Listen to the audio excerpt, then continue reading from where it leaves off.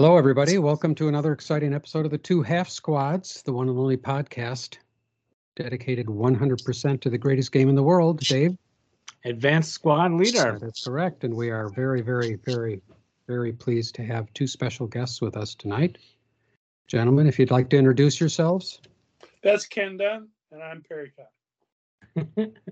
Yeah, how about that? It's really great to have you guys on. Glad you could spare the time this busy week. You'd probably rather be out chasing a turkey down or something, getting ready for Thursday. Well, the World Cup games are over for the day, so I'm free. Oh yeah, I'd forgotten about that. How's that going? It's in Dubai or something. Is that right? It's in Qatar. Oh, Qatar. Yeah. Okay. Yeah. How's it going? Is it U.S. tied? Yeah, so I don't know whether you're a USA fan or a Wales fan. Okay. Well, actually, it's the same either way, isn't it? It's the same either way. That's true.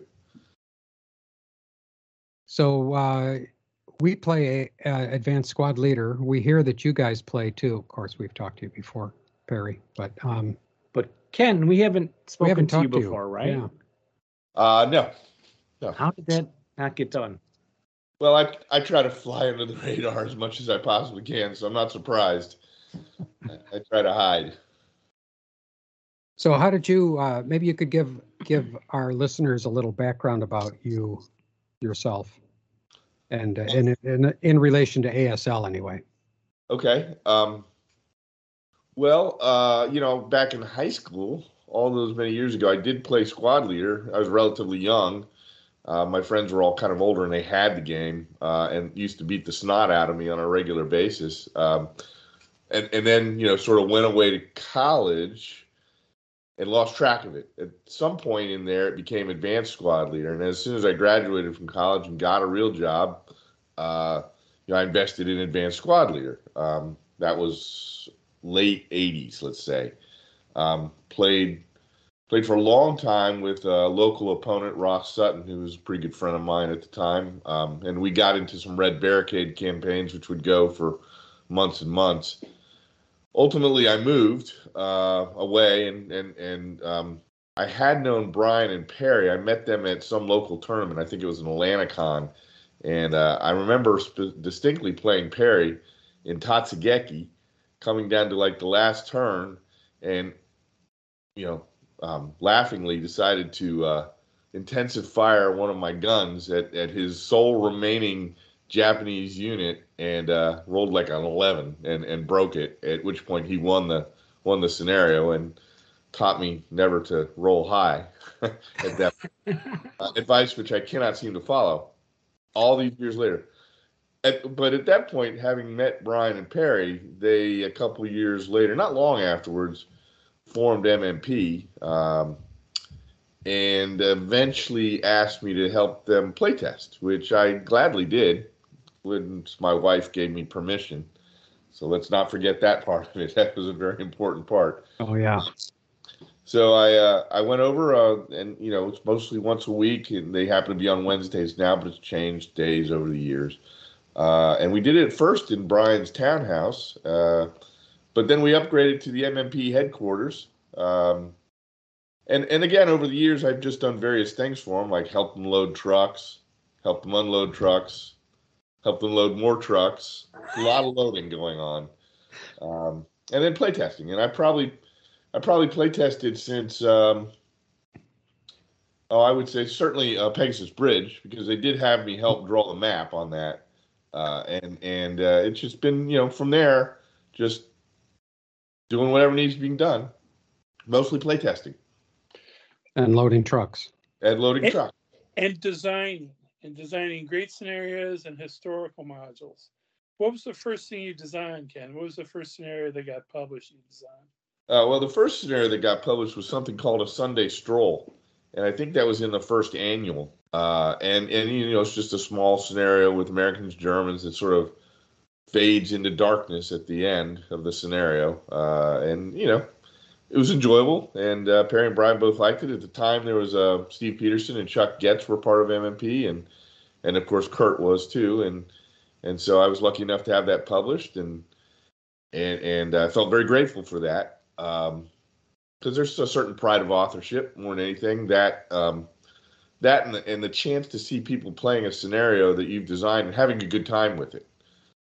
So really, what the only way to make that happen is to test it and test it and test it, and make sure that you're willing to make the changes that people suggest. And hearing those changes is sometimes tough, right? Because you don't know. It's hard to separate the wheat from the chaff. What's going to make the scenarios stay within the vision that you originally had for it, but is still worth moving it forward as a change, right? So that's a very tough call to make sometimes. And I've been wrong when I've listened to playtesters and said, well, that idea isn't any good. And I take it away and I think about it for a week or so, 2 weeks, whatever it is, and realize finally that, that's actually a pretty good idea. It would make the scenario better. And it can be about just about anything in the scenario. So over time, I've had to learn how to receive that criticism. And that criticism is what leads to making a scenario better. That and the playtesting, because without the playtesting and without the tender loving care that Perry and Chaz and Claus really give to the scenario cards, we don't get the products, the high end, top quality products that MMP puts out. And if I sound like a cheerleader for MMP, I am, not only because they pay me to be a cheerleader, but because I have a good time doing it. They don't pay us anything, but we're fans too. Big fan. Anytime you want to play test, let us know. I would load trucks. I think I'd be a better truck loader than a player. I have a whole scenario about trucks coming up in the next good. Excellent. Annual. So Perry, what is that like when you do you get just the hundreds or whatever the number is, lots of scenarios that you have to go through? And I mean, do you get some and you set them up and you think, no, this is no good, and you go on to the next one or the next one or the next one, or what's that? So we get a fair number of scenarios, but we don't get enough scenarios that we can trust to put a lot of time in right away. And so, as Ken was saying, separating the wheat from the chaff. And what I do with the scenarios we get is I give them a chance. I say, here, oh, okay, do some with these, and he'll look at them more carefully and put them into some sort of queue of we'll work on this right away, we'll work on this tomorrow, we'll work on this mañana. And do you get some that have been done before? How do you keep track of that? Oh man, we've seen this action before. Well, it's okay to sort of repeat an action as long as there's a different slant on it, as long as there's a different angle on it. So keeping track of that can be difficult, as you say. I mean, between the brain trust, Chaz and Brian, and I include Ken in that, and Klaus Malmstrom, an essential part of what we do. We have, we'll have a pretty good idea of what we've done before, and I don't worry about what anybody else has done before, because I literally can't keep track of all that. Yeah, so, makes sense. But as long as we know, this is an action that we've simulated before, and then if we have a different take on it, then I think we're good with that. Yeah. And specifically, so let me just get back to Ken a little bit more. So Ken was one of the designers for Operation Watchtower, along with John Slotwitsky and Kevin Valerian. Veritable. Excuse me. I'm sorry. Veritable. I apologize. Operation I Veritable. don't want to take away credit from the guys that did watch it.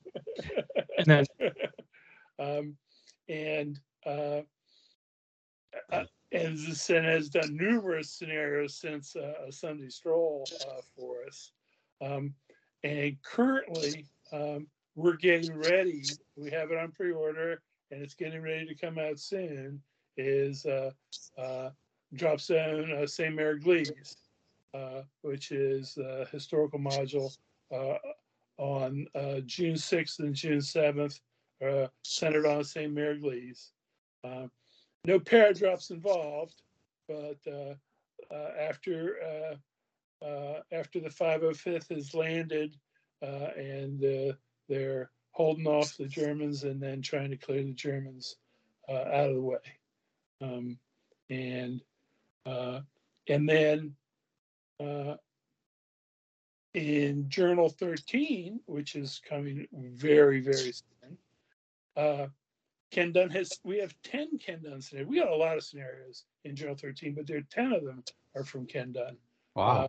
And several of them are from what was going to be an action pack around the 52nd Rifle Division, the Soviet 52nd Rifle Division. Is that right, Ken? That's correct. And then they became the 10th Guards Division, right? Correct. So you'll be seeing a lot more of Ken's work very shortly, which I'm certainly looking forward to. Like how soon is shortly for the annual or journal? The journal this year. Okay. That's great. Yeah, I've kind of missed them. I Well- love laying on the couch reading all the tactical articles, and We've missed publishing on, but we're going to get this one out, like I said, this year, and then hot on its heels is going to come a Journal 14, which is the Anzac Special Edition Journal, which Andy Rogers of Hatton and Flames fame has designed a mini historical module on the island of Timor, Sparrow Force, and collected a number of scenarios of his and other people from down under and articles. And so he's the driving force behind Journal 14, which will be hot on the heels of Journal 13. all right. We'll try and make up for having made you wait so long for a journal. Just a note, I did advocate for 14 to come out before 13. Did you? Yeah, That's the numbering sequence. very good. Now, He was I see also that's- advocating for us to leave Board 77 out of Journal 13. We're going to put it in Journal 13 as we promised. I see Drop Zone St. Mary Église is on the website. It's on the MMP website. Right. On special for $66. And when will that be shipping ish? Is that as soon as Ken loads the truck? I promise not to wear that joke out for too much longer, but. That'll be out by winter fence. Oh, okay, great. Fantastic. So, Ken, how do you come up with your scenario ideas? How does that? Well, Brian mostly berates me into a particular subject, and then I eventually do what he tells me to do.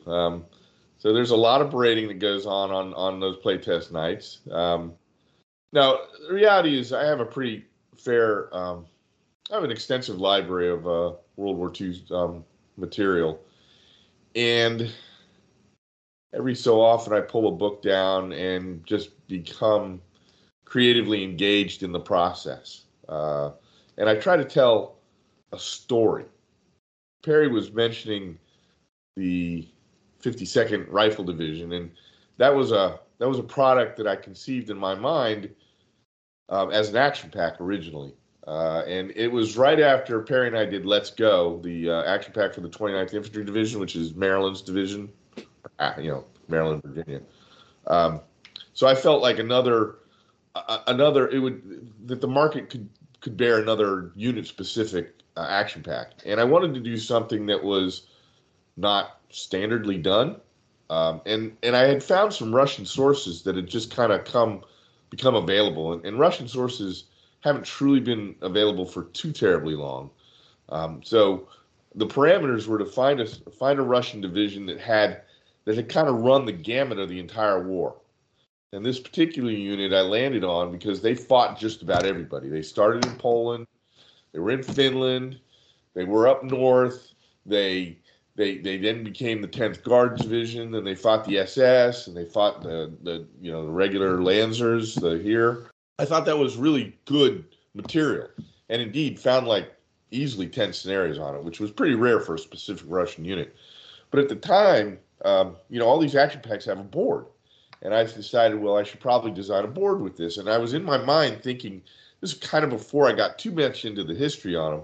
And in my mind, I was thinking, what is the traditional Russian vista, if you will? And I was looking at a cover of an old Avalon Hill game called The Russian Front. I don't know if you have it, but it's got that kind of famous picture of, or painting or whatever it is, of German troops kind of coming down the rolling hill of grain. And I said, well, that's kind of what it looks like to me. You've got this terrain that goes up and down vertically, and then you have a bunch of wheat fields or grain fields or what have you. And that's a traditional Russian vista. And then I proceeded to design a bunch of scenarios that didn't really use that board. So Perry and Brian looked at me like I was insane or had grown a second head. And after some badgering, I realized that they were probably right. And so it fits much better into into the package they have it in than as a standalone package. So to answer the question, Jeff, a little bit more directly, I get sort of involved in a specific battle, wherever it is, whatever it is, and then I begin to try to tell the story. And it's mostly just a random book pull off of my shelf. So what other specific battles have you gotten involved in of late, Ken? That's definitely a leading question. So you may or may not know that certainly because we have mentioned it several times, but there's Marco Polo Bridge is a battle that we've all, you've heard of the Marco Polo incident. That's Japanese-Chinese. And we turned that into a smallish hassle. It's one map, 4 dates, and it's Chinese-Japanese, which, I don't think it's been done. Like Perry said, I can't keep track of everything that's out there that's been doing. I know it's been done as a geomorphic scenario, but, I don't think any Japanese-Chinese hassles have been done. But so we specifically set out to try to do that as an ASL. Oh, terrible. So we specifically set out to do a ASLSK module, because at the time we hadn't delivered a hassle since else, so it was probably time to do so. And Ken, of course, Ken is Mr. Starter Kit. Yes, he is. Well, don't Probably say this too loud. Interview. I have to look around. Well, I probably need a whole nother interview on that process sometime. Yeah, that'd be fine. That's fine. Okay. Anyway, Marco Polo turned out to be, a little harder for ASLSK and better for ASL because of the type of battle it was. And so we ported it over to ASL, worked on it, and then finally came to the conclusion that we'd worked on it enough that we could take it back to ASLSK, so we just did that. So now we have 2 products, one that's ASL, one that's ASLSK, for the same battle, Marco Polo. Now, they won't be in the same box, although maybe we haven't made that final decision yet. That's the plan currently. But, That's the plan currently. And it's got new units. It's got a pretty cool map. Got a pretty cool campaign game, about 4 or 5 standalone scenarios. So I think it'll be a nice little product. And we intend to get that out on pre-order next year sometime. The design is pretty much done, and the map is done. We just need to lay it out and proof it up and put it up for pre-order. Which is a whole process in itself. That layout, that development portion that Perry oversees, and that Chaz and Claus and 1 or 2 other guys are involved in, it's a sight to behold how much detail and energy they put into it. I couldn't do it. It's amazing what they can do. And that's just sort of a behind the scenes thing that happens to every ASL product that it should get acknowledged more than it really does. And those guys are heroes that really work on that. So that's Marco Polo Bridge. What else, Ken? Well, we also have the Battle of Makra, which is on the first day in Poland, first day of the European war, if you will. So that's German. It's 4th Panzer Division against a cavalry brigade, and it's a resultant artillery. The idea behind that is it's not just a hassle. It's more of I don't know what to call it really. It's got a lot of scenarios that are standalone geomorphic scenarios as well as a hassle, but those standalone geomorphic scenarios follow the Polish army, if you will, from the first day of the war all the way through the end of the war in 1945, and the various armies that they fought for. So they fought in Poland.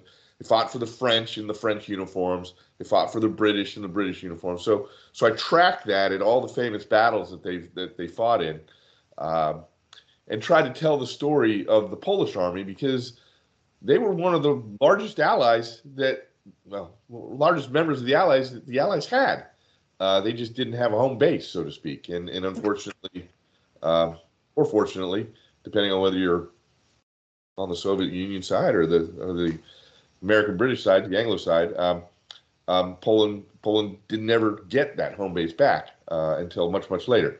It also tracks them in the Russian army as well. So, and the home army is also. So it covers, there's probably 20 to 25 scenarios that cover all sorts of actions that the Poles fought in. And at the end of the day, I hope, although we're still arguing a little bit about it, to change some of the Polish stats to make them a little bit more distinct from the more generic Allied minor, including colorization. Dare I say it, Perry? What? Well, you say anything you want to, Ken. Color counters? Yeah, we might. Well, let's say this: it's just the colorization different than the ASL traditional Allied minor. Okay. That's certainly Ken's desire. That's my desire. That we haven't fleshed that out yet. And that's very well play tested. Not completely play tested. There's still play testing to be done for that. So that's still a bit down the road. But there's a lot of play test because as Ken was explaining, there's a lot going on there. So that we've done a lot of play testing on it, but still some more to go. So that's something that we can look forward to. Also, Well, what I'm sorry is what I noticeably left absent from that explanation was the armored train rules that are being. Excellent. So we're working our way through that. We're also working on another Ken Dunn design, which is a follow-up to St. Mary-Glise, Drop Zone Chef Dupont, which Ken? It's be 3 altogether, right?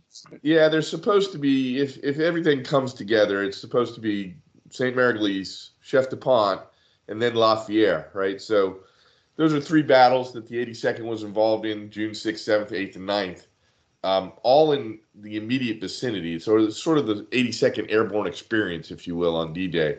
La Fière obviously took a little bit longer than the Battle of St. Mary-Glise and certainly the Battle of Chef Dupont. Dupont is quite honestly the smallest. There's only 1 map there, whereas St. Mary-Glise is 3 maps and La Fière is about 2 maps. The idea is ultimately to have what I would call a strategic map. And remember, this idea kind of was, I stumbled upon this idea about 10 years ago, and I don't know if people had done it before then or not, but the idea was to link the 3 together through a strategic map that allows you to make decisions, either as the attacker or the defender, to do so differently than your counterpart did. Well, that's the idea behind every war game, so that's not rocket science. But in terms of ASL, which is a squad level game, you're dealing with it at the divisional level now. So the victory conditions would be, generally you have to win two of the three battles. And in my opinion, and this may be a little controversial, if you put if you look at what the Germans did to the 82nd for the first 2 days, you might think that the Germans won that particular battle because they held the Americans up, especially at Lafayette. You could argue with that, and there's probably all kinds of opinions on that, and I would believe every single one of them because that's not really my job is to make that decision. It's just to present what I think are of the facts and let you make your own decision about how the game moves through. But the Germans, I think, especially units like the 795th Host unit, the battalion, the Eastern Battalion that was at St. Mary-Glise, they did surprisingly well for what they were.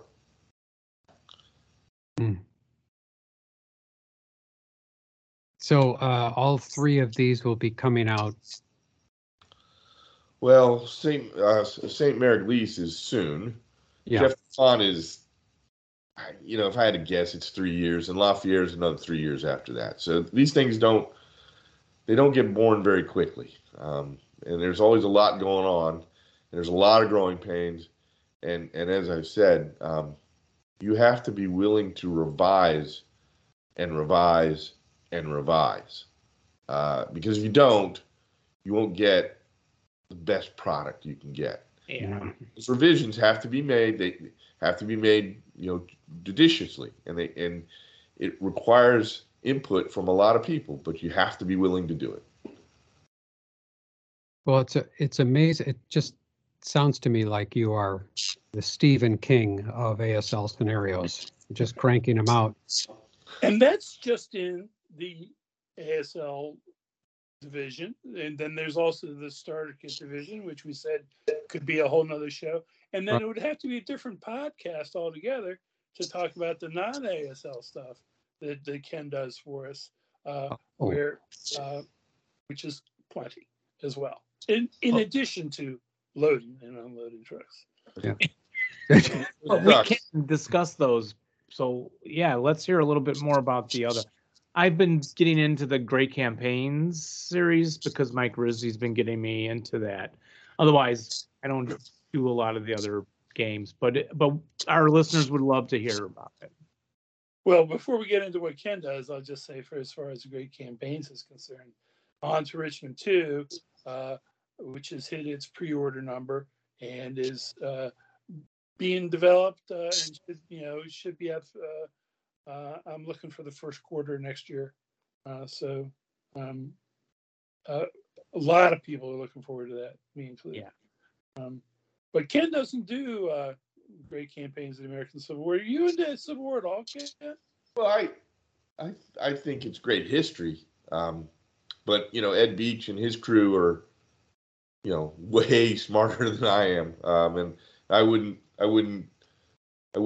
presume to try to help them in what's their bailiwick, really.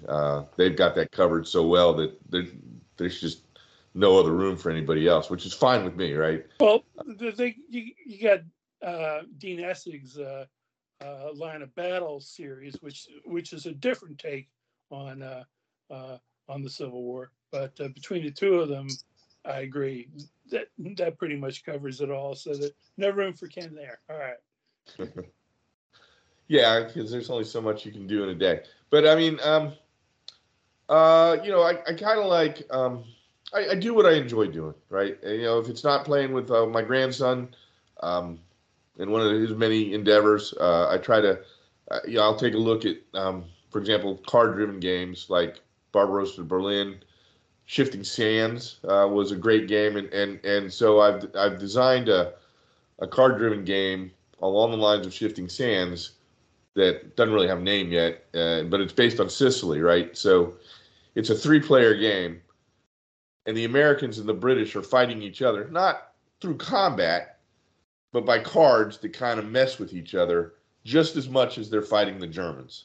And if you know anything about the campaign, the British and the Americans just didn't necessarily get along as well as maybe allies should have, and were consistently getting in each other's way, for lack of a better term. So the idea is that you have a German who is doing its traditional defending and or attacking against either one of the two allied units. But at the same time, you know, the British don't necessarily want the Americans to win the race to Messina. The British want to win the race to Messina. So they're doing things to stop the Americans, whereas the Americans have cards to let them do things to stop the British. And just to throw in there, you know, Ken designed Kawaguchi's Gamble, which is the Edson's Ridge sort of take using the Monty's Gamble breakout Normandy kind of system on Edson's Ridge, which we love to give Ken grief about because despite it being a great game, it wasn't a great seller. And so Brian especially likes to remind Ken about that. Well, every once in a while, things don't always come together as well as you might hope. And honestly, the rules there didn't come out as well as I would have hoped they'd come out. And part of that was because there's just some fatigue based on you know, kind of how long it took for the public to sort of get behind the idea of the game itself. But if you can get past the rules, which admittedly are dense or verbose, you find a pretty good game in there, which I would play at any point in time. It's just a great game, and I really like the area move system because I think it provides choices that can be very consequential when you have to make them, because you've got something going on in one place, and if you cover that, you're going to leave a hole somewhere else. And that's sort of the whole idea behind area move games. And MMP can take the responsibility for the rules because they sort of fell in between several different rules developers who each gave some input into it, but there wasn't one coordinated head looking at it besides Ken, and Ken had already designed them, and so he wasn't the right person to finalize them. And so, you know, to the extent that they're the rules are unclear, that's on us. But we won't let that happen again. And yeah, it must be interesting. I mean, for us to hear this, you know, all the other stuff that goes on, because when I think of, you know, being a goofball, when I think of scenario design, oh, some guy designs a scenario, reads an action, designs a scenario, there we go, it's easy, and there it's done. When I hear about all this other stuff that goes on behind the design, all the play testing and the building of the special scenario rules, etc., and all that, it must be really irritating for you guys to read some reviews that come out, what things that people post on Facebook and whatever. This is a crummy game, you know, why would they even release this? The rules are garbage or something like that. That must really burn you. Well, first you got to have a tough skin. Second, you know, we don't get that much of that because, you know, it's not an accurate description of our stuff mostly. So, but it does happen, and you got to have a tough skin, and so you know, we'll gripe amongst ourselves about it, but you know, ultimately, you know, the customer votes with his dollars, and you know, that's what it's all about in the business sense of things. But we know, right? You have to be, you know, self-directed, and we know what quality looks like, and we know that quality is in our games, and so you know, that's you know, ultimately that's the ultimate test is, you know, you have to be proud of what you do, and we are. Yeah, and I would add to that if I could. My take on it is that there are times in which I'm just sort of disappointed in the process. I'm disappointed because people don't play these games to have a bad time, right? People play these games to enjoy it, and you only have so much time in a day, right? You don't want people wasting their time on what doesn't turn out to be a really polished gem. Having said that, I have read on occasion for example, I know we're not really talking about Starter Kit, but I'm going to throw this one out there. The Elst campaign game, Starter Kit. People have told me there's no way the Germans can win. I can guarantee you I've lost as the British several times.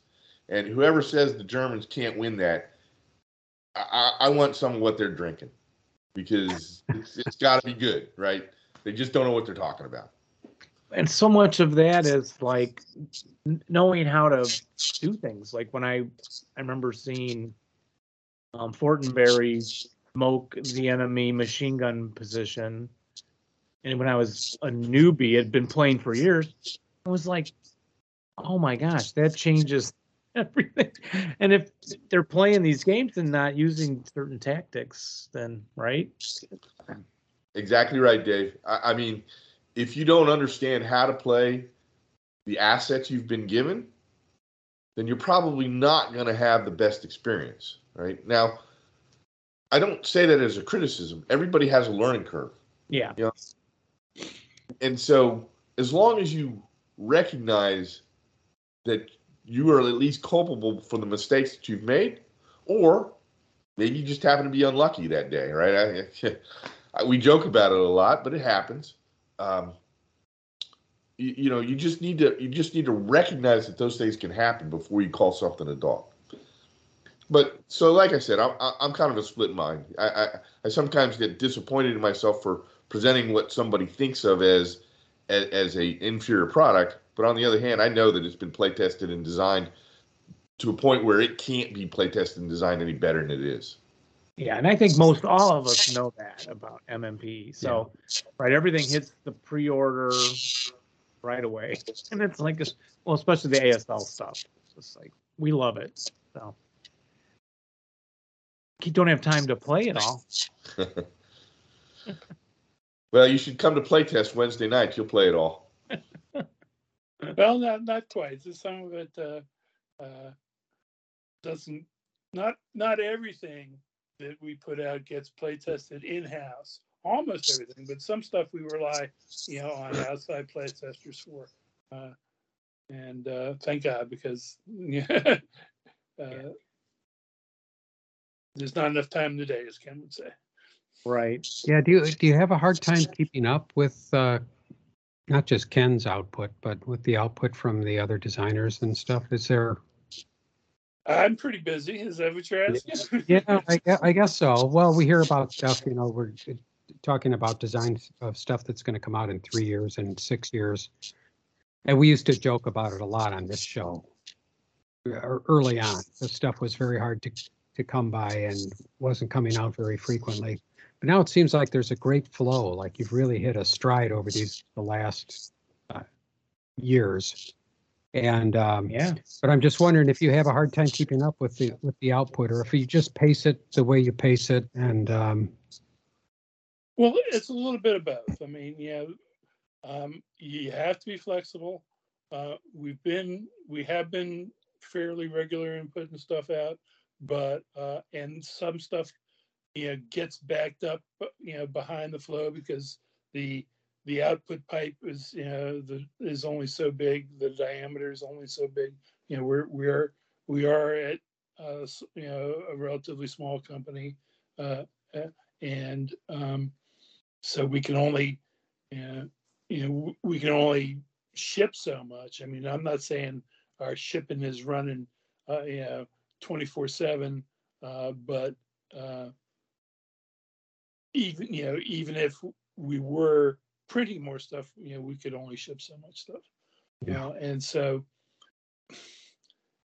it's not a hard and fast, rigid schedule, but we have a schedule, but you have to be flexible. And because stuff takes longer to play test than you were planning on, the developing of rules, it takes longer than you were planning on, and other stuff goes quicker than you were planning on. So Ken, you don't work full time, right, with MMP? Oh no. I'm not even really part of MMP. I have a day job that sucks down an immense amount of my time. And the grandkids. And Dorian sucks down an immense amount of my time also. which is great. Yeah, no, it's great. He's great. MMP is one of my few hobbies. I've been married to a wonderful woman for 35 years, so she indulges me, right? Mhm. Raised 3 kids, and they're great, and they're off doing their own thing for the most part. So there's a lot going on in life, but I keep coming back to working with MMP, and my position there is, I would tell you it's a playtester, because I did that for a long time, and I probably playtested, I don't know, 100 authors, I'm guessing. I mean, and that was before I got any real opportunity to submit a scenario, and like anybody, you kind of walk up to Perry with a little bit of trepidation, saying, "Here's a piece of paper, please read it and like it," and Perry growls at you, and He does that well. You don't know, but luckily I've known Perry since, I don't know, 20 years, and I can get past his growling, much like I can get past Brian's berating. I think the ability. What I'm coming to realize more and more now is that the growling and the berating are what keeps MMP focused and centered, and that's my real role. An outlet for berating and growling. Right. Well, it seems to be working. Yeah. So Ken, you're interested in reading about World War II. You're just tying it right in with the development stuff. So, right. Well, the one skill set I would tell you that I probably have that maybe a lot of people don't have is I'm a civil engineer, right? So I can read maps. I can read aerial photography. I deal with them every day, and that lends maybe a skill set to an eye towards some of these hazels, or just even a geomorphic map. Not an artist, but I do draw these maps out so that and there's a process to it. Once you have the area of the battle, and once you've decided on the sliver of the battle, or however big the battle is, you have to ASL it. Because when you put a hexagonal grid on top of a real piece of paper, the roads don't always line up, the buildings don't always line up. So you have to push and pull a little bit here and there. And so that skill set, I think, has enabled me to do something that a lot of other people might not be able to do, which gives me a leg up in terms of turning stuff into MMP. It's not just the skill set, but it's also the equipment. I have the equipment to draw the maps and to color the maps and to do all that kind of stuff. And maybe not a lot of people have that.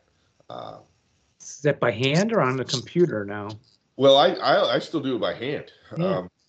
Because I can do it so much faster by hand, and I can revise so much faster by hand. I used to, back early on in my civil engineering career, we moved from hand drafting to computer aided drafting, and I was a big part of that at the firm that I'm with and still with, but have since moved well beyond that end of the civil engineering to more of an administrative and management portion. So my skill set at the computer evaporated, but my skill set with the pencil and pen and table still remains. So that I just do what's easier for me. And with Charlie Kibler and one or two others, it has never really been a problem. Yeah, so you really draw out a big map then for the St. Mary Glees that's coming up? Yeah, St. Mary Glees is 3 maps. It goes from Nouveau Plain all the way down to Fauville, Hill 20. So that's about 3 maps. But the real genesis of that was not me. That actually came from a woman by the name of Sharon Boyd. Sharon Boyd, right, Perry? Yeah. Mm-hmm. And she is, I don't actually know what she does. I think she works for the Department of Defense, but I'm not entirely sure. She actually hand drafted all these maps, but didn't ASL them. So she handed them off to me, and Brian was just like, look at these maps. These are awesome. And so he was not in a berating mood at that point. And so I said I'd take care of it, because I was so shocked by the non-beration that I morphed them into an ASL style map and moved forward with scenario design and the CG and the rules. Excellent. That'd be fascinating to see sometime. If we talk to you again, you could show us a little bit of how you actually do that. Sure, happy Yeah. to. Love to see that. Yeah, it's no state secret. Ken referred to himself as a part of playtester, and so he's more than that for MMP, certainly.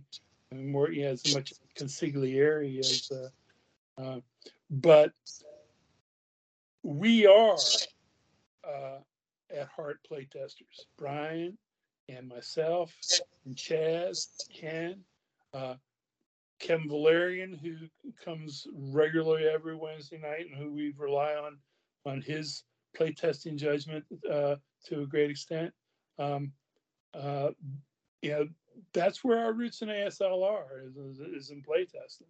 So I still think of myself as that.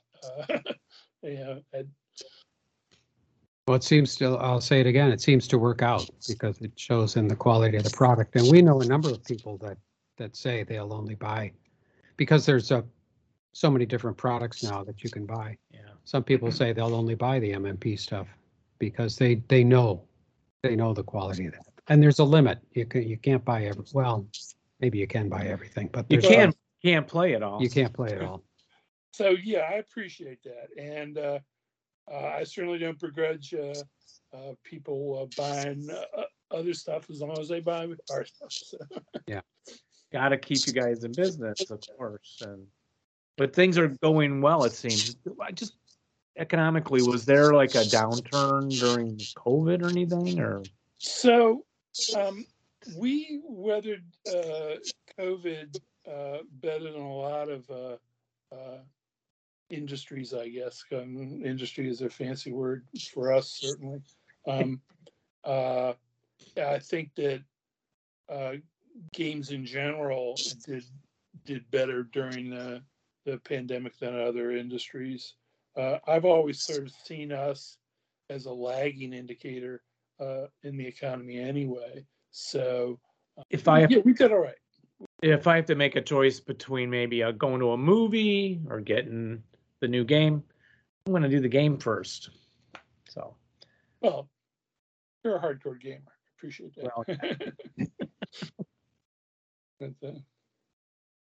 Well, our time is going on about 50 minutes or so. Let's think about wrapping up. But there's more that you guys want to share today.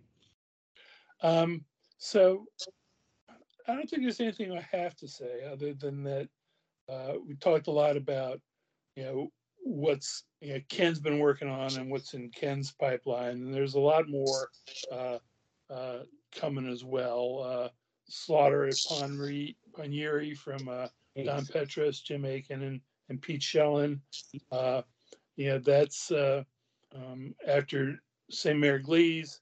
That'll probably be our next big historical module. There might be a smaller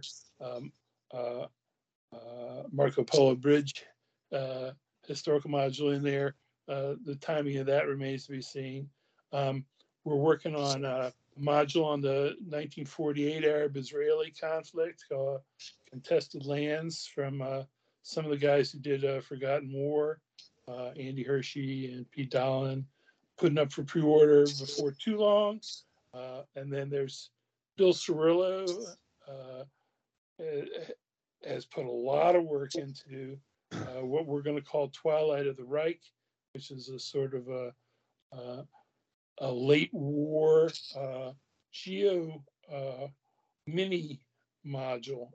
It's going to have some new urban city boards and a bunch of urban rail yard overlays to go with it, and some pretty meaty scenarios, and probably almost certainly the full SS order battle, not in black, but and to make that into an official rule instead of just a historical rule. I know plenty of people have been hearing about Mike Faulkner working on the Four Bridges project, where he's working on a bridge too far, and Pegasus Bridge, and Primasol Bridge, and Ponte Grande also in Sicily, I think. So he's busy working on that, and Michael Rogers is taken over in charge of Ortona, a little Stalingrad in Italy, and that's chugging along as well. So there's a lot of stuff being worked on, and like I said, plenty to keep us here at M&P busy for a good while. Yeah, and us too. That's fantastic. It Love is. hearing. I love hearing all that. It's like reading that page in the old annuals and journals where it said like the coming, little preview of. I used to go, oh, look what they're thinking of doing. Yes, fun. I feel that. That was always the best article, right? Yeah. Ken, anything else from you? Nothing. Perry wrapped it up pretty well from my perspective. Other than to say, play testing is always important. Anybody that wants to help play test should probably get in touch with Chaz and offer their services. We love those volunteer efforts from people, and I appreciate both the opportunity and sort of everything that you two do through your good offices here with this production. I think it helps spread the ASL word, if you will, for lack of a better term, it's these homegrown efforts that you clearly have put just an immense amount of time and love into, that really help the game keep chugging along. Well, thank you. Yeah, thanks very much. I look forward to the upcoming Two Half Squads podcast on Starter Kits. Yes. Ken will line that up. Yeah, right? That would be great.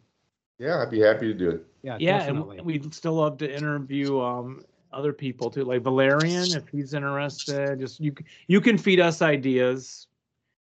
We have listeners say, "Hey, why aren't you interviewing this person?" I'm like, "That's a good idea." Yeah. Well, do you have their email address? I don't know how to.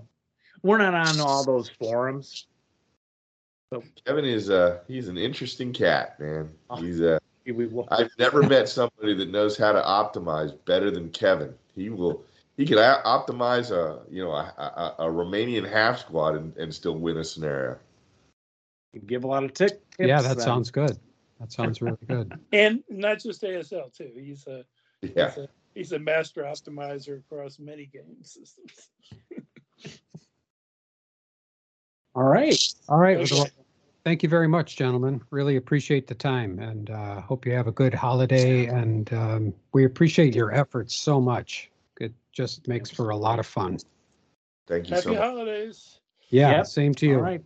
So we'll sign off, Jeff, saying remember to roll low And rally well, but not when you're playing playing us. Of course. Bye, everybody. All right. Bye-bye. Bye, gentlemen.